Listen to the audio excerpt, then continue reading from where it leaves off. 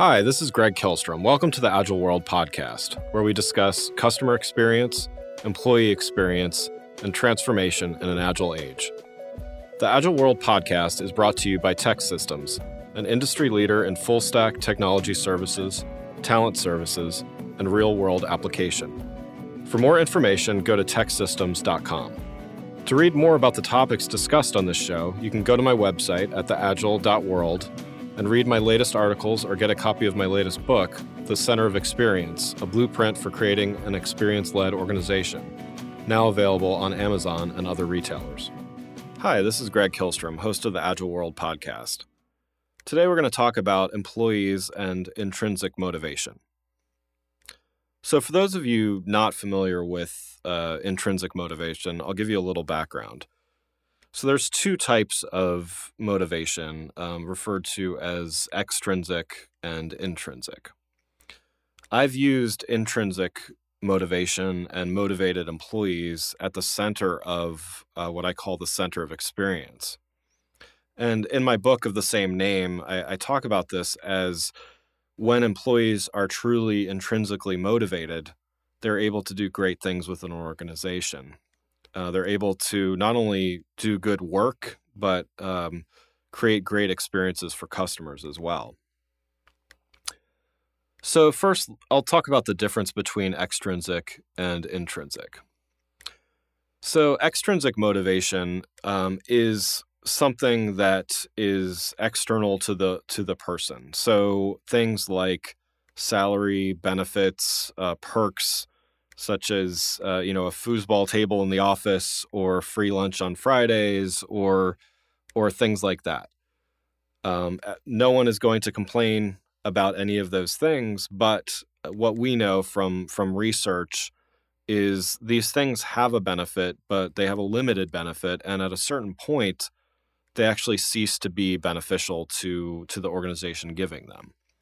So a brief example would be everyone needs a certain base amount of money to live. That could be based on different factors such as where you live, how many kids you have, the amount of student loan debt you might have, so on and so forth. We're all different in that respect, and yet we all have a number that we are comfortable with.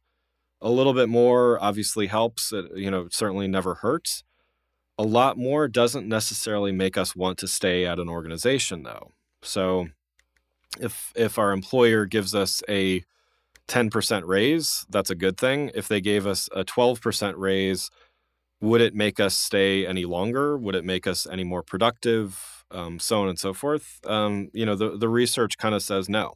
So, the other thing would be this idea of what's referred to as the hedonic treadmill. So when someone is expecting something and when someone is expecting these extrinsic motivations, they tend to want more and more and more. So, for instance, the company that provides free lunch every week to their employees, all of a sudden, after a few weeks, the employees start complaining, well, lunch wasn't as good this week as it was last week. So it's not enough that they're getting free food and they don't have to worry about that. Now, all of a sudden, they're complaining that it's not good enough or it's getting worse or it was better one week over the other. So it's not satisfying over the long term. Again, it's a nice perk. A lot of companies, unemployment being what it is, it's important that employers try to attract talent in a lot of different ways. So by no means should a company not try to offer benefits or perks to their employees, but there has to be something more, or else what does it take for an employee to leave and go to another organization?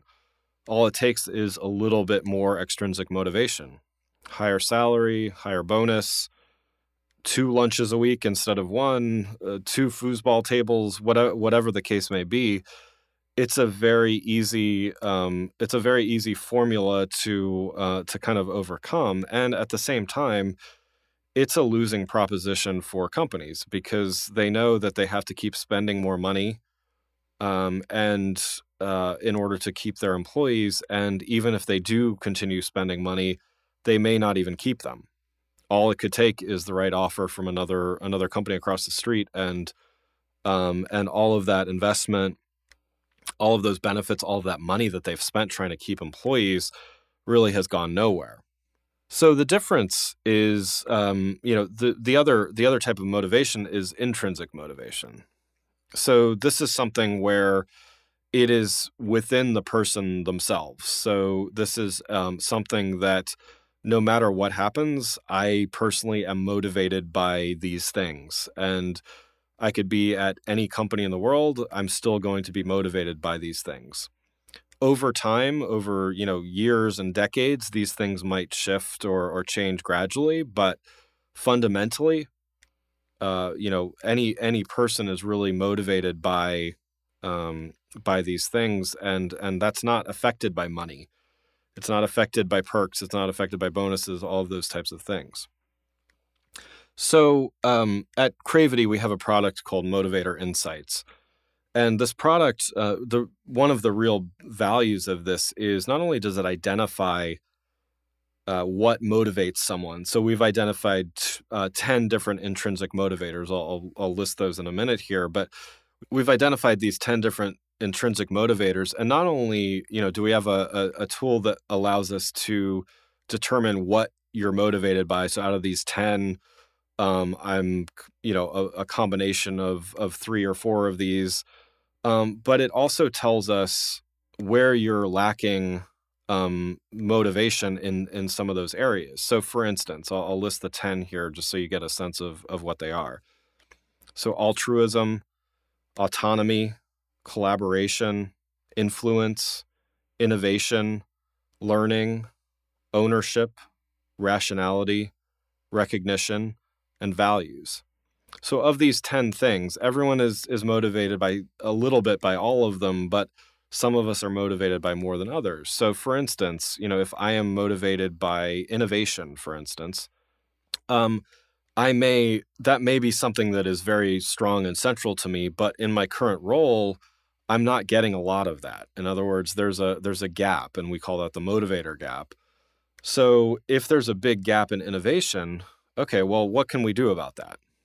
We don't necessarily need to spend money solving it. That's not a problem that lunch or foosball or all of these other things can solve that are those extrinsic motivators. It could be as simple as, okay, Greg is motivated by innovation. Well, there's an R&D group that meets, every other week to talk about new ideas. Get him involved in that. Maybe I contribute a great idea to it, or maybe I don't, but being involved in that motivates me to do the rest of my work great. It motivates me to be productive. I'm going to stay longer because I see that there's a place for innovation in the company that I work for. There's all kinds of tangible benefits to that.